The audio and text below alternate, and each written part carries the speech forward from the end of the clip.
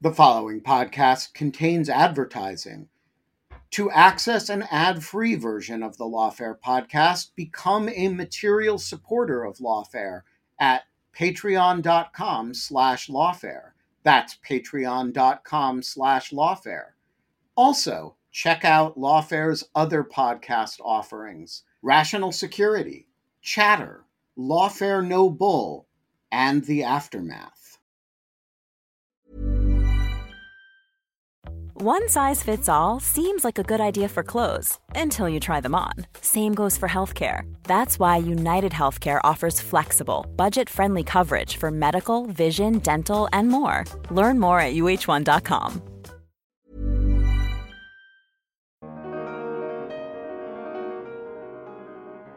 So there's this pretty strong implication that individuals should be able to recognize for themselves when their natural rights are being threatened. And that, in combination with this argument that when your natural rights are threatened, you should use any means necessary to protect them, really leads to this situation where Oath Keepers implicitly encourages people to identify moments for themselves that warrant violent resistance. And I think that really kind of creates this context where individuals feel empowered to choose for themselves whether to use violence, to think for themselves about whether natural rights are being violated or whether something rises to the level of tyranny. I'm Jacob Schultz, and this is the Lawfare Podcast, March 18th, 2022. In the aftermath of the January 6th Capitol riot, one of the groups receiving the most attention for its participation in the insurrection on the Hill was the Oath Keepers, a right-wing extremist group that's been in existence since 2009, but's taken on an increased public profile since the riot last year. And in early January, the group's leader, Stewart Rhodes, along with 10 others, was indicted in a U.S. federal court for seditious conspiracy in connection with the Capitol breach. So today, I decided to sit down with Sam Jackson, an assistant professor at the University of Albany and the author of a 2020 book about the Oath Keepers and their ideology. It's the Lawfare Podcast, March 18th, all about the Oath Keepers. All right, Sam, so I want to start with the origin story of the Oath Keepers. So when did the group start and how did it get started? So the group formally launched in 2009, on April 19th, 2009, actually. Their first public event was a muster on the Lexington Green outside of Boston, where a number of the influential early members of the organization, as well as just some standard supporters, came out to hear a bunch of speeches by different people affiliated with the group and even some who weren't necessarily affiliated. And the tenor of that day was very much pointing to things that Oath Keepers as an organization saw as threats coming from the government, threats of government overreach, threats of tyranny.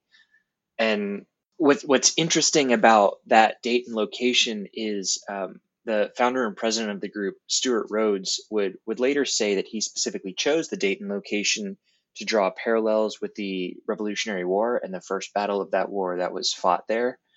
He said that just as would-be Americans on that day fought off British tyranny, Americans today should be ready to fight off a tyrannical government in the form of the federal government.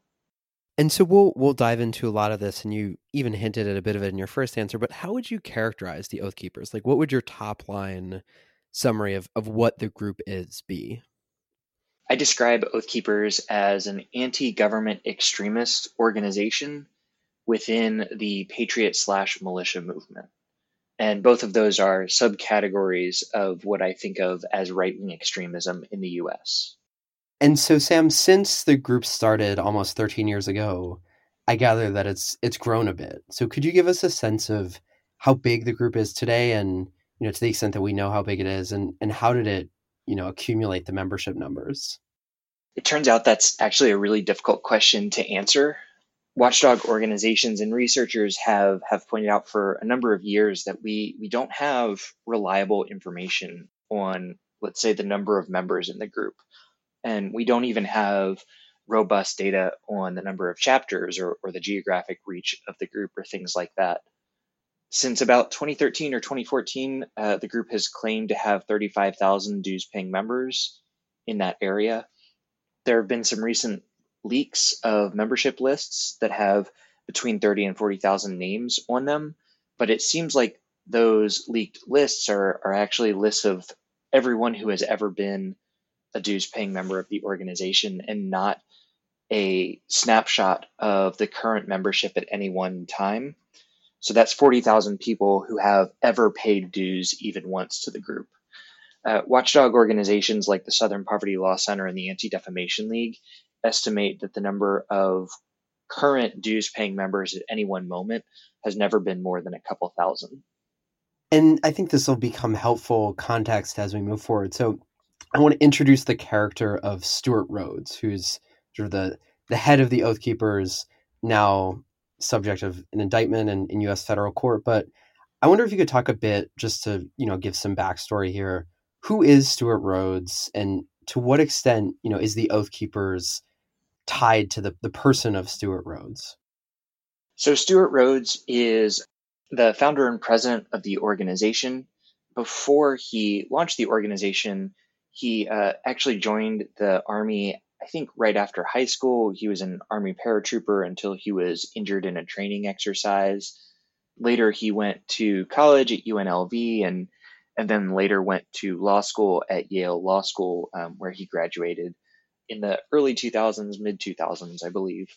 He was periodically a volunteer for then Congressman Ron Paul during Paul's presidential campaign in 2008.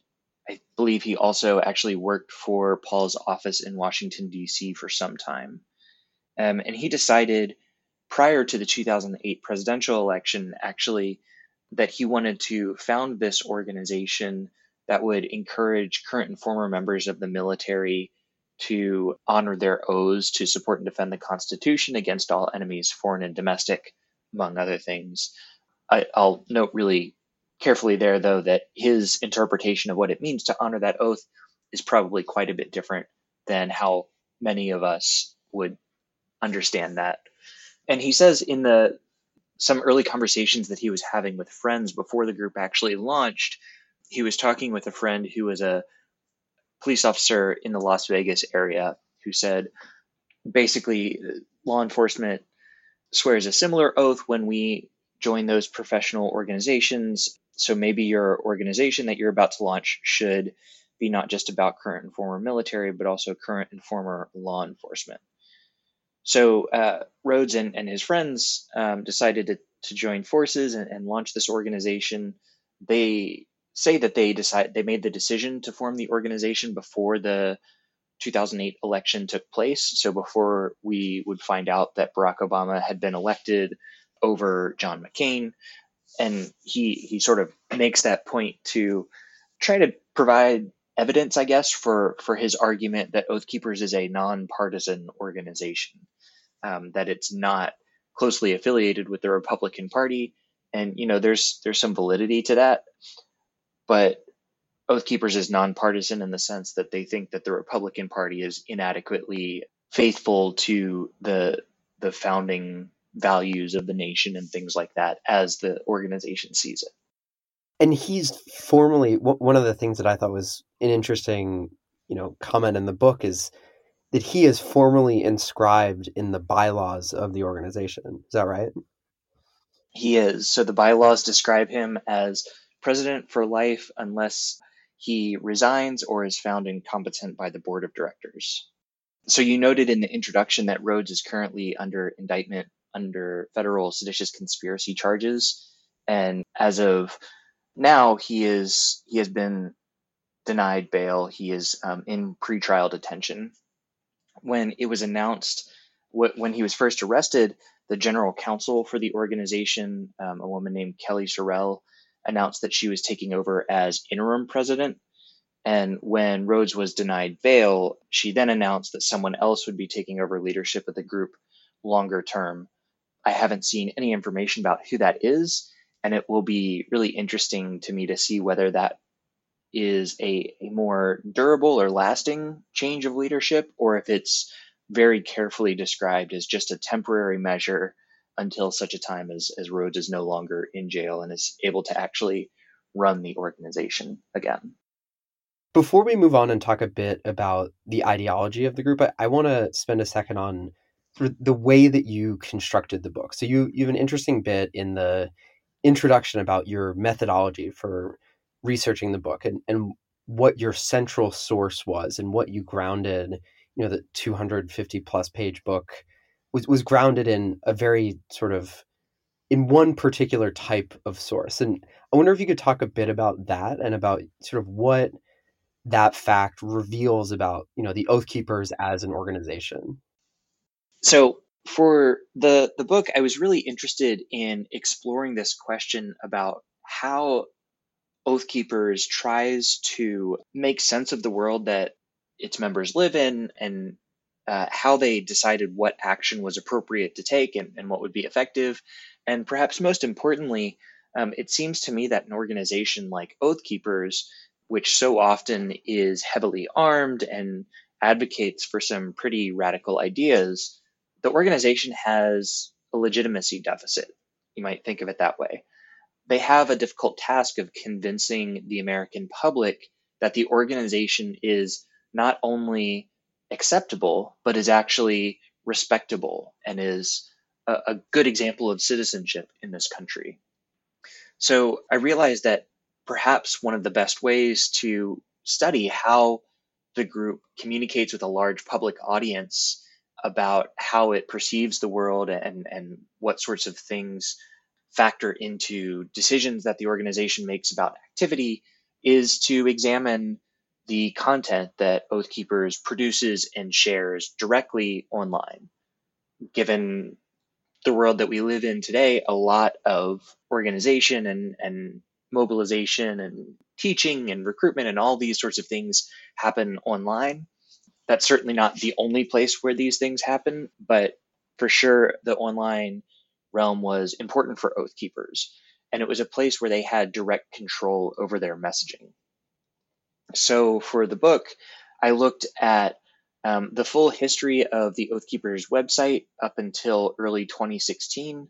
And I also looked at the blog that the group ran before it launched its website, the blog that Stuart Rhodes ran, as well as 3 YouTube channels that seem to be controlled by the organization itself.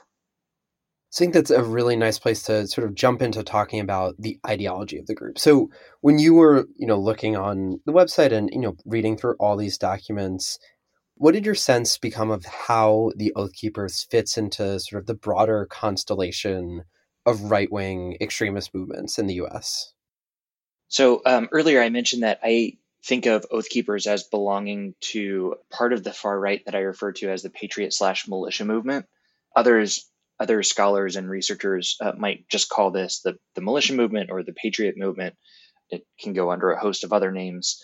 But this broader movement, and certainly this is true for Oath Keepers as well, is really motivated by a 2-part argument.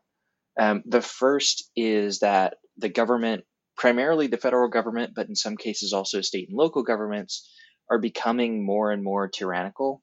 And the second part of that argument is that good patriotic Americans need to be ready to resist that tyrannical government, possibly even with the use of force. So Oath Keepers certainly buys into this, and you can see throughout different documents that they produced and materials that they shared these perceptions of threat coming from the government around things like gun control and climate change mitigation policies and public health measures. You can see that the organization perceives all of these different issues as ways that the government can infringe on the rights of Americans and make them easier to control.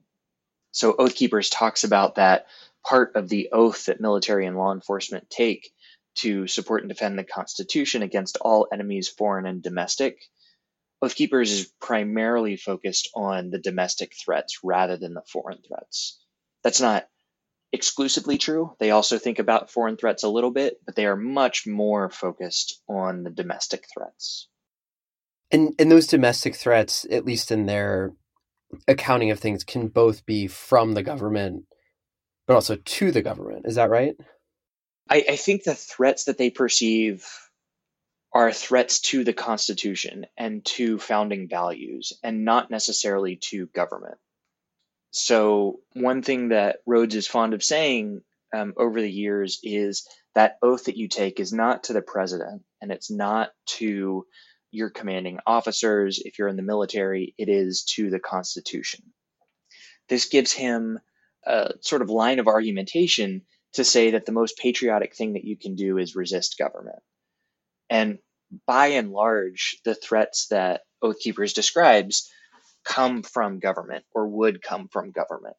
This gets a little bit complicated when we start thinking about their support for the presidency of Donald Trump, which was this period of time where, in the view of Oath Keepers, in the view of Stewart Rhodes and others, government was much more in line with Constitution, and therefore to be an enemy of the Constitution was also to be an enemy of the Trump administration. But we can see even then that they still were quite concerned about threats coming from government. And you can see that in rhetoric about the deep state, for example, and sort of conspiracy theories about civil servants in bureaucratic positions subverting the Trump administration or even the Constitution.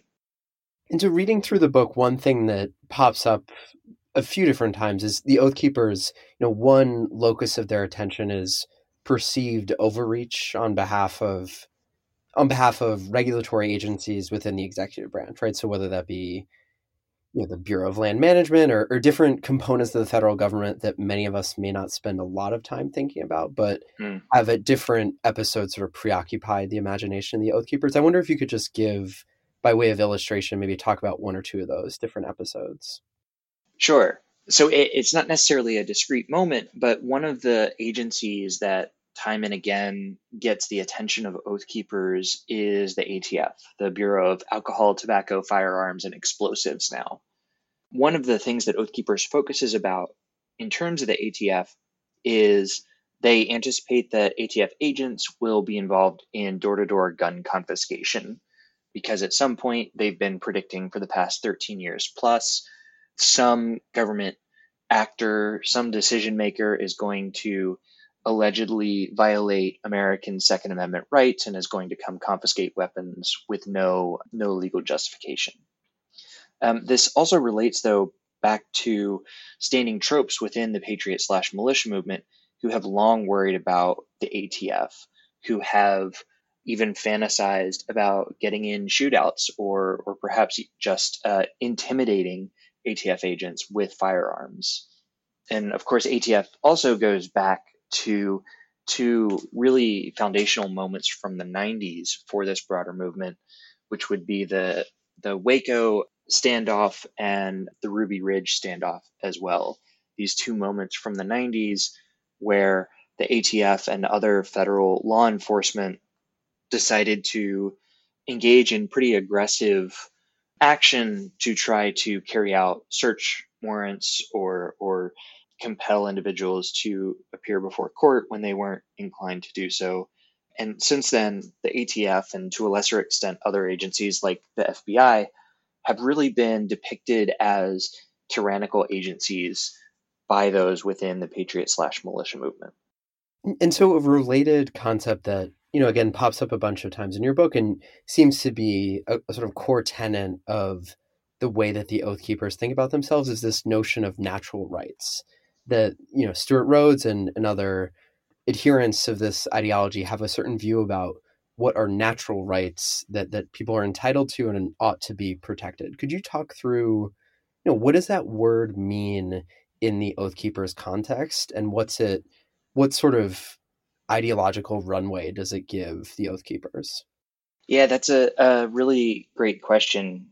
I think it's great, as you could probably guess, based on the fact that I have a book a chapter in the book all about natural rights.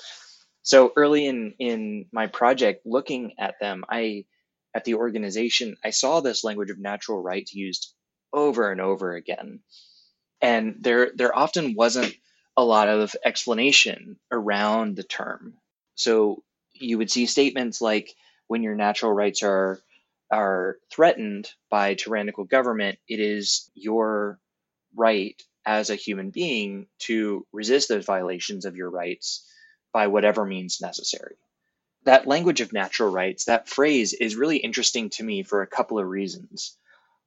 One is because, at least to my ears, it very clearly is a reference to the founding era of the country and to a lot of the rhetoric that was used in various materials that sort of justified the revolution and called for the independence of what were then the colonies in North America from the British Crown. So there was this very clear, in my mind, callback to this previous moment of political conflict in American history that is almost universally recognized to be justified and righteous within the American political memory in a sort of general sense. But one of the other things that was so interesting to me about that phrase, natural rights, is the very fact that the Oath Keepers never define what natural rights are or tell you how to know when your natural rights are violated. In a couple of places, the group points to a few examples of natural rights, particularly referring to things that are protected within the Bill of Rights. So First Amendment protections and Second Amendment protections and others as well. But when they're giving those examples, they are often, the group is often very careful to say, this is just a partial list of your rights. You can't turn to, let's say, the Bill of Rights to find a comprehensive list of all of your natural rights. It only contains some of them. So there's this pretty strong implication that individuals should be able to recognize for themselves when their natural rights are being threatened. And that, in combination with this argument that when your natural rights are threatened, you should use any means necessary to protect them, really leads to this situation where Oath Keepers implicitly encourages people to identify moments for themselves that warrant violent resistance. And I think that really kind of creates this context where individuals feel empowered to choose for themselves whether to use violence, to think for themselves about whether natural rights are being violated or whether something rises to the level of tyranny. And that really creates a situation where individuals could and have indeed decided to engage in various forms of political violence under their own initiative. And what are the didactic vehicles that these ideas are conveyed by, right? Like, this is sort of, on the one hand, it's not a terribly complicated idea, not a terribly complicated ideology, but on the other hand, it does require some thinking through and some, you spent 5 minutes explaining through it and talking through it. So what's your sense of how the sort of hierarchy of the Oath Keepers, how do they get these ideas out there, and how do they sort of teach adherents of this ideology that this is how they ought to feel, right? And that this is sort of the core tenet of the group? Is it just through the website? Are there sort of more individualized instruction vehicles, or are they sort of just counting on people will be animated by some vague sense that this is the correct way to think about things? So one thing that we can see within Oath Keepers is a little bit less ideological cohesion than there might be among some other smaller and more militant cell-like groups. What I mean by that is we can see some members of Oath Keepers who spend a lot of time thinking about political philosophy in a certain sense. Stuart Rhodes is certainly an example of this, where you can see him philosophizing about natural rights or attempting to parse speeches or letters written by the founders, and spending a lot of time really thinking about political ideas and the ramifications of those political ideas. But I think it is very safe to say that others who are members of this group, or maybe not members but are supporters of the group, haven't spent a lot of time thinking about those political ideas.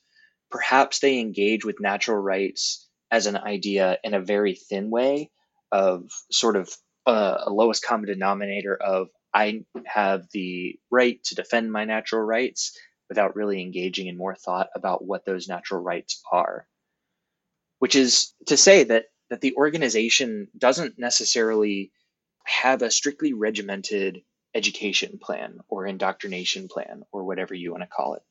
They post a lot of, or in the past, they have posted a lot of content to their website and some to their YouTube channel as well. And the blogs that I mentioned earlier that engage with these political ideas in a really detailed and at times laborious way.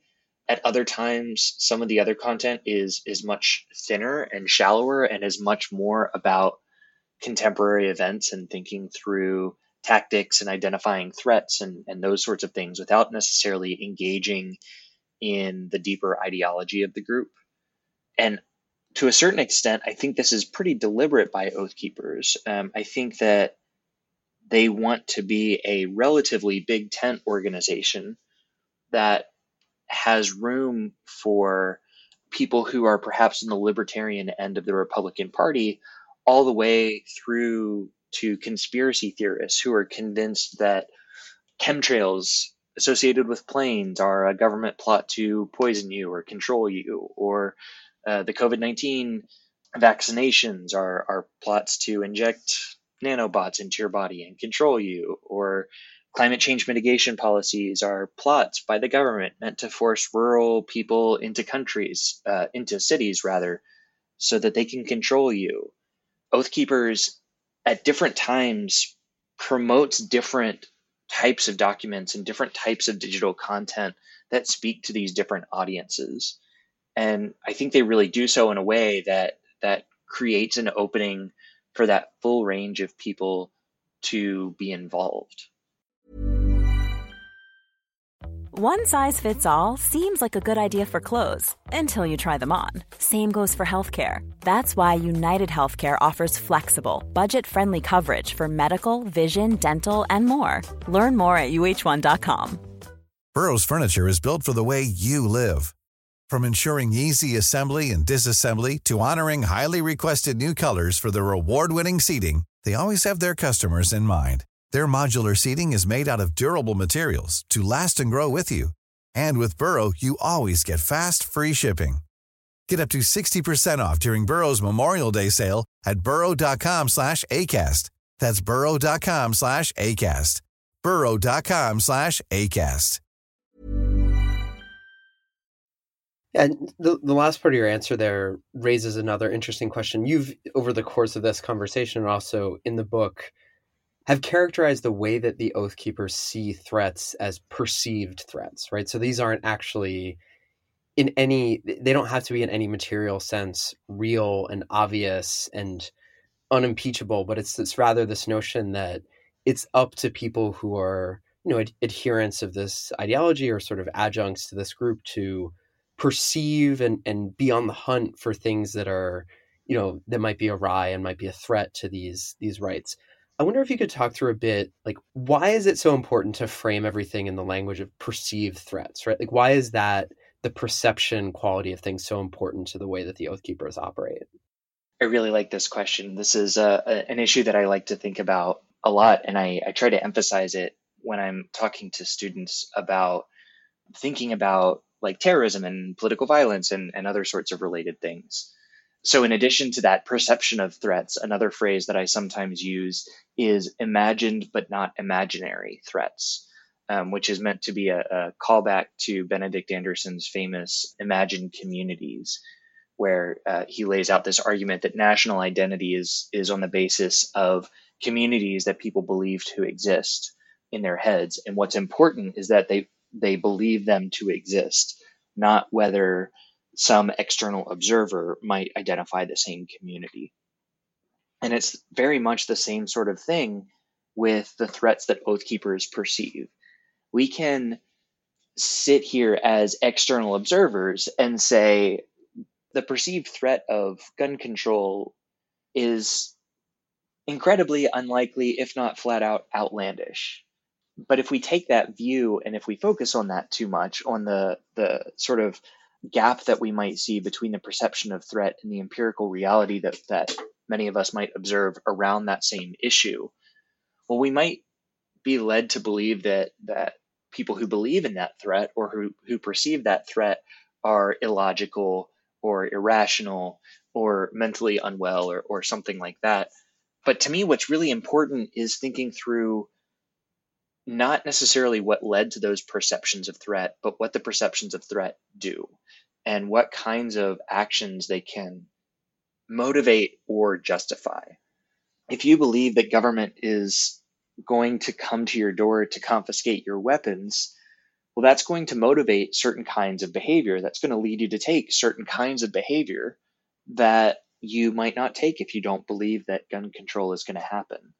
And you're going to take that behavior no matter how likely the rest of us think it is that the government's actually going to come to your door and try to take your assault rifle. Yeah, and I mean, hearing the way you talk about the sort of organizational structure of the group, it makes me wonder how much does that sort of perception model dovetail with like the actual structural setup of the group, right? Like there's a way in which I would think that the sort of the framing of everything and through the lens of perception and that people need to be vigilant and, you know, everyone needs to be on the lookout for threats, that does lend itself to a sort of decentralized operational model, right? Where like there may be some main ideology, but the actual actions are taking place more on the local or individualized level. Has that historically been how things have played out?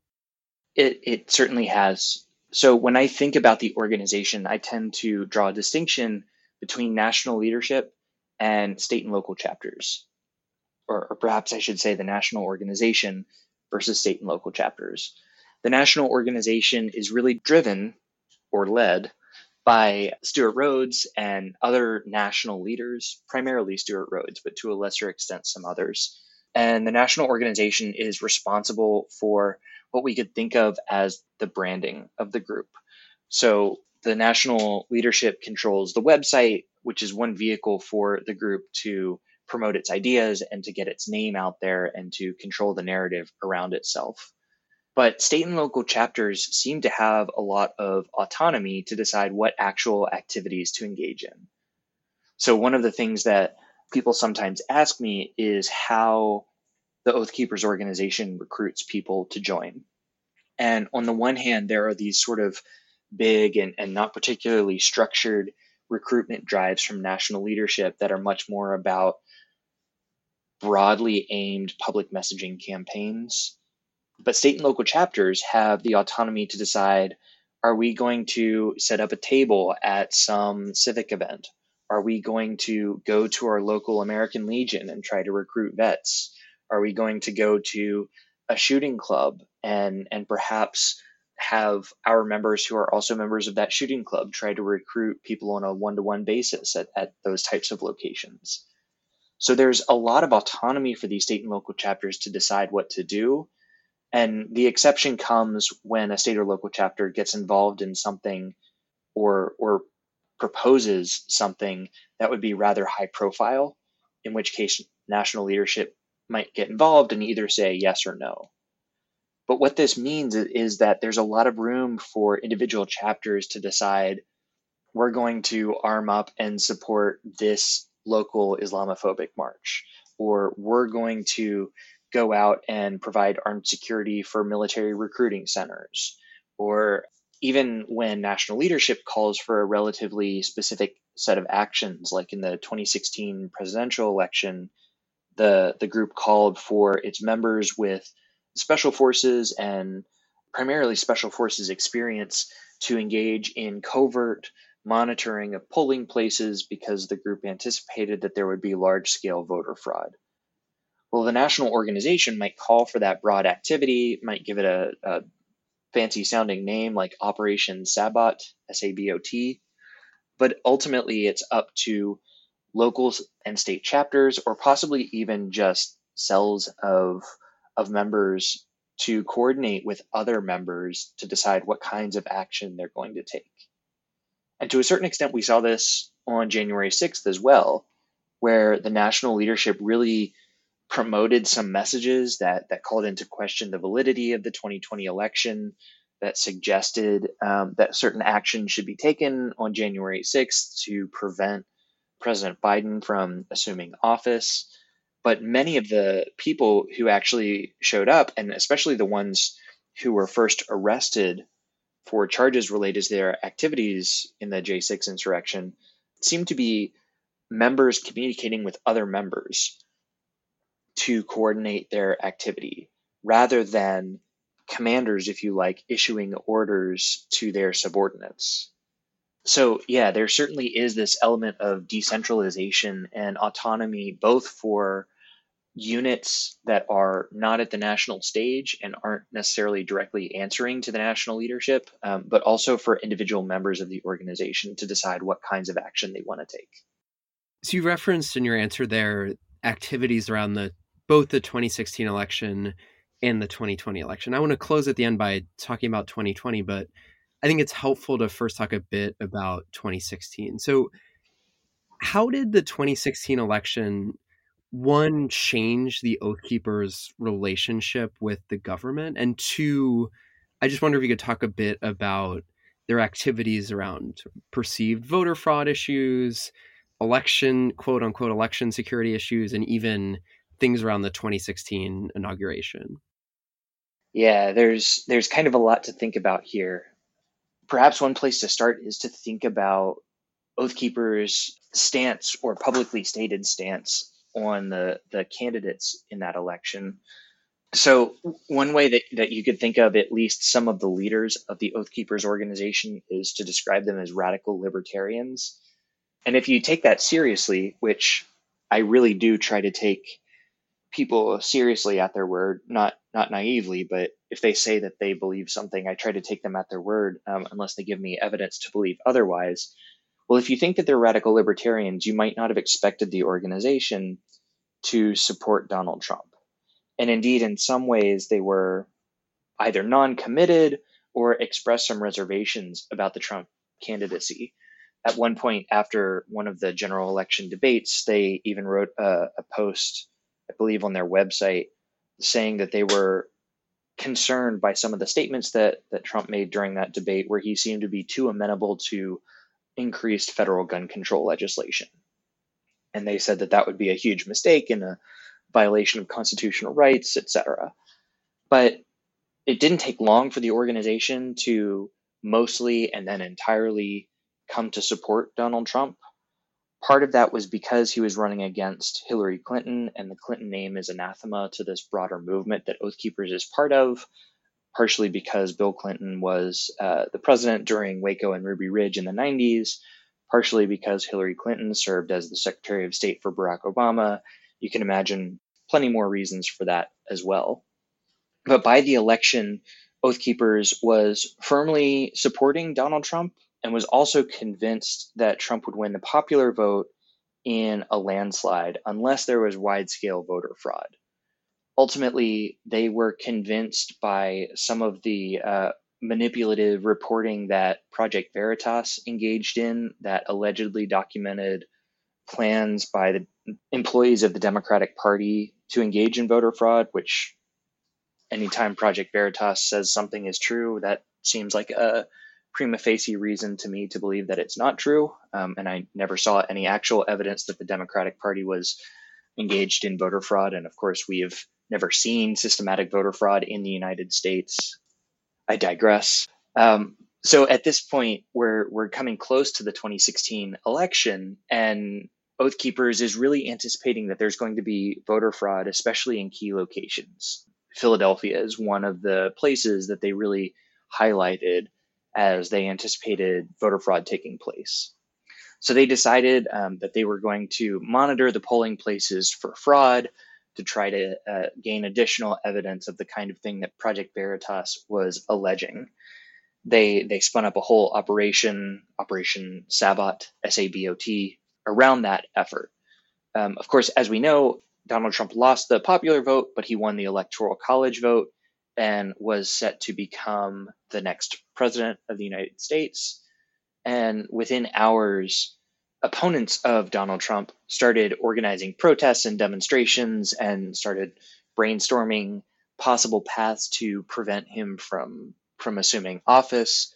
So as soon as those patterns began to emerge, as soon as those protests began taking place, Oath Keepers decided that they were going to continue to mobilize.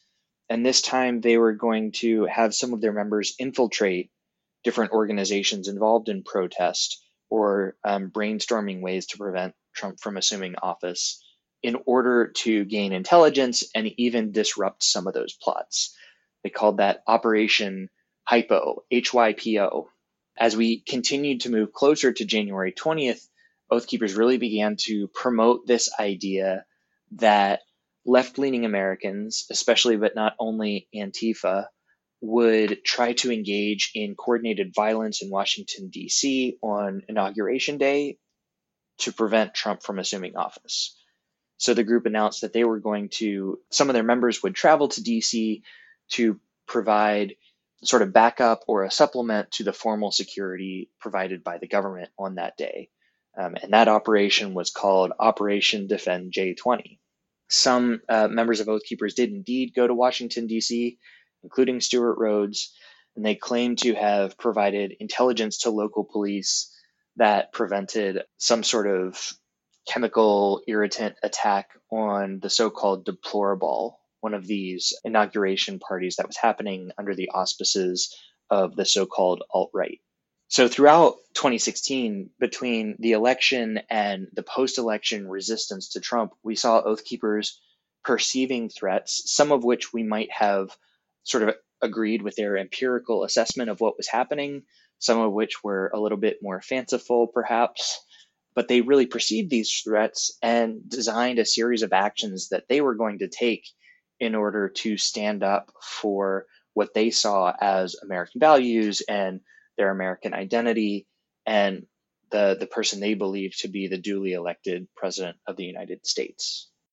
And then the 2020 election happens. So I wonder if you could just talk through, what was the level of the Oath Keepers' involvement in all sorts of things surrounding the 2020 election leading up to January 6th?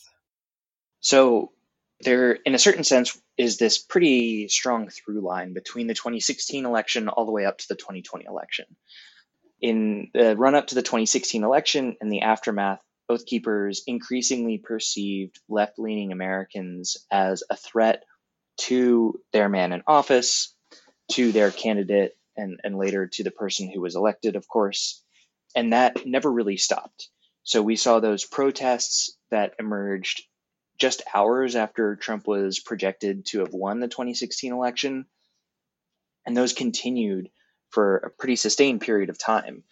And what we saw from Oath Keepers through 2017 and 2018 was that members of the organization and even Stewart Rhodes himself traveling to different locations around the country and engaging in clashes with left-leaning Americans. So, for example, in Berkeley, California, and in Boston, Massachusetts, Oath Keepers appeared at events that featured both strong supporters of Donald Trump, including people like Proud Boys and the Patriot Prayer Organization and others, and engaging in clashes with counter demonstrators who came out to oppose these Trump supporters, with the Oath Keepers arguing that even where they didn't agree with the ideas promoted by these different organizations that were there to support Donald Trump, that they would be present to support the First Amendment rights of those organizations to free speech and free association and those sorts of things.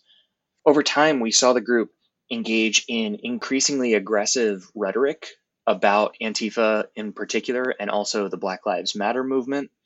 By 2020, Stewart Rhodes was calling Antifa and Black Lives Matter either an international communist insurgency or an international terrorist organization, or both. And we saw members of the organization come out in defense of individuals who engaged in violence against some of these protesters, such as the man in Kenosha who shot and killed several protesters during an anti-police brutality demonstration, a series of demonstrations after another Black man was killed by law enforcement. So we saw this increasingly aggressive rhetoric about these left-leaning Americans or opponents of Donald Trump and the ideas that Donald Trump supported. And these were in many ways a continuation of the same kinds of threats and depictions of threats that we saw in 2016, and that continued in 2020. So in 2016, we saw the organization anticipate that there would be wide-scale voter fraud, and we saw the same thing again in 2020. And in the aftermath of the 2020 election, we saw Oath Keepers engage with some of the conspiracy theories about the so-called Stop the Steal narrative. And they've been affiliated with Sidney Powell and some of these movements that have tried to file legal filings to demonstrate the illegitimacy of the 2020 presidential election, despite having no empirical evidence to support those allegations of electoral irregularities or whatever phrase you want to use to describe that. So by early 2021, we saw Oath Keepers, like many other Trump supporters, continuing to think about ways to try to prevent Joe Biden from assuming office. Boy, you can't help but notice the parallelism there with the perceptions of threats that they saw from left-leaning Americans in the aftermath of the 2016 election, who they believed were trying to strategize ways to keep Trump from assuming office.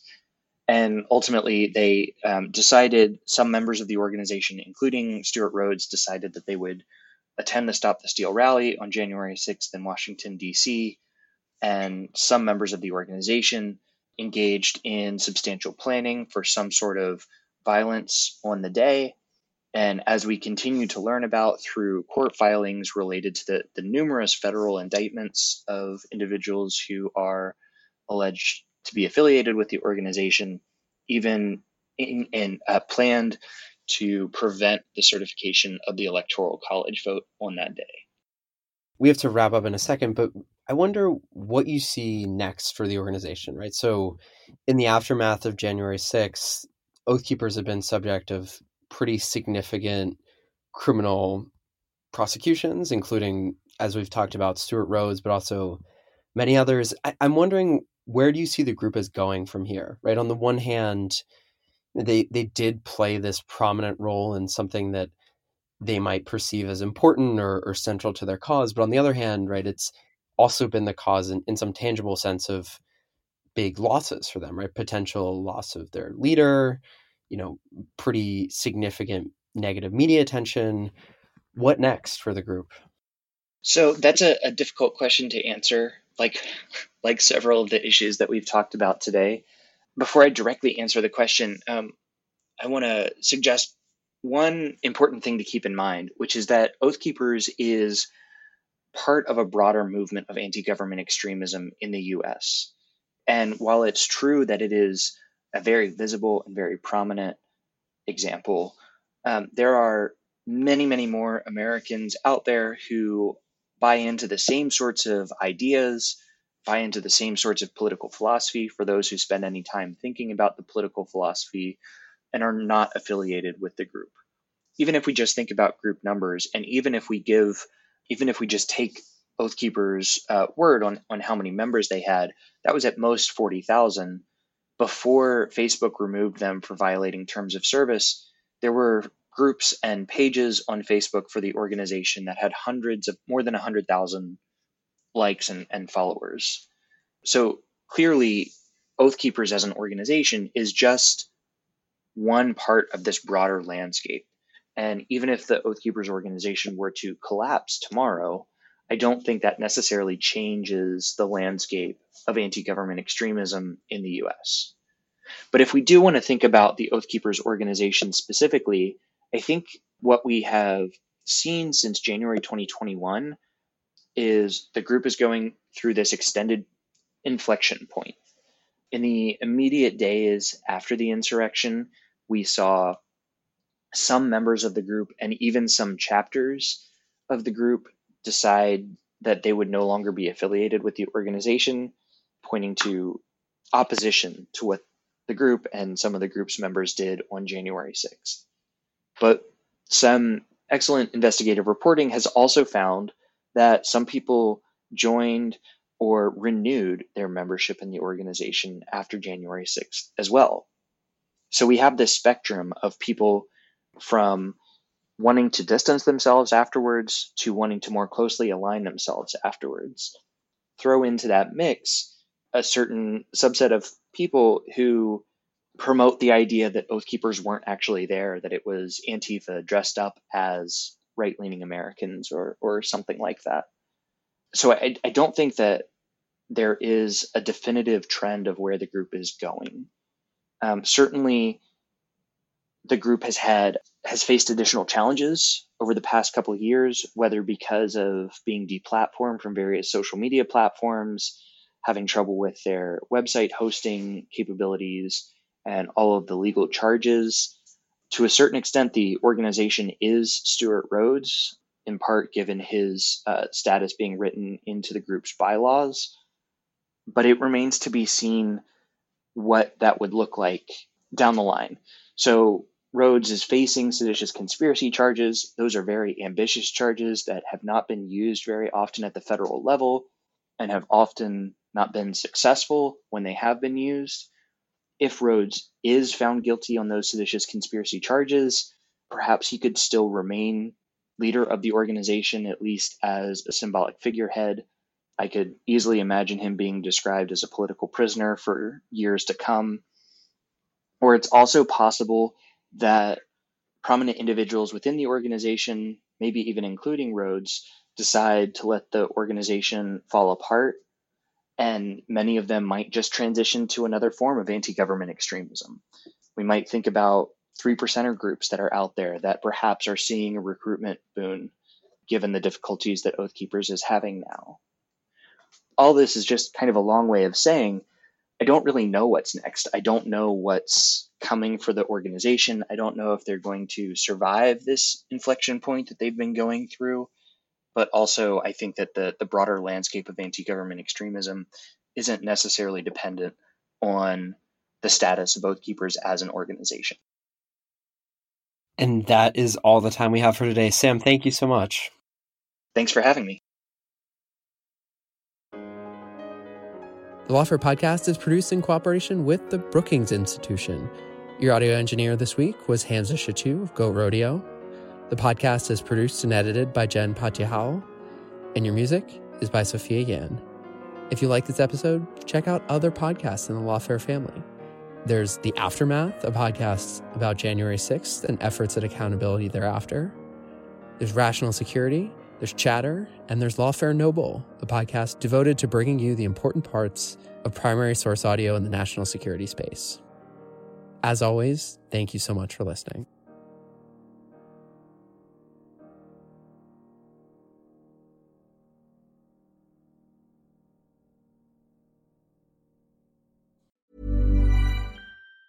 Prescription products require completion of an online medication consultation with an independent healthcare provider through the LifeMD platform and are only available if prescribed. Subscription required. Individual results may vary. Additional restrictions apply. Read all warnings before using GLP-1s. Side effects may include a risk of thyroid C-cell tumors. Do not use GLP-1s if you or your family have a history of thyroid cancer. If you've struggled for years to lose weight and have given up hope, did you know you can now access GLP-1 prescription medications at TryLifeMD.com? We're now offering eligible patients online access to GLP-1s, the breakthrough prescription medication that can help you lose body fat and weight. Listen to what people are saying. It's fun to put on jeans that you couldn't get into 6 months ago. Every morning, I look forward to getting on the scale. For anybody who's struggling with their weight, it's a godsend. And here's the best part. Your insurance may cover 100% of the cost of your medication. So go to TryLifeMD.com to have your eligibility checked right now. Get started today at TryLifeMD.com. That's TryLifeMD.com.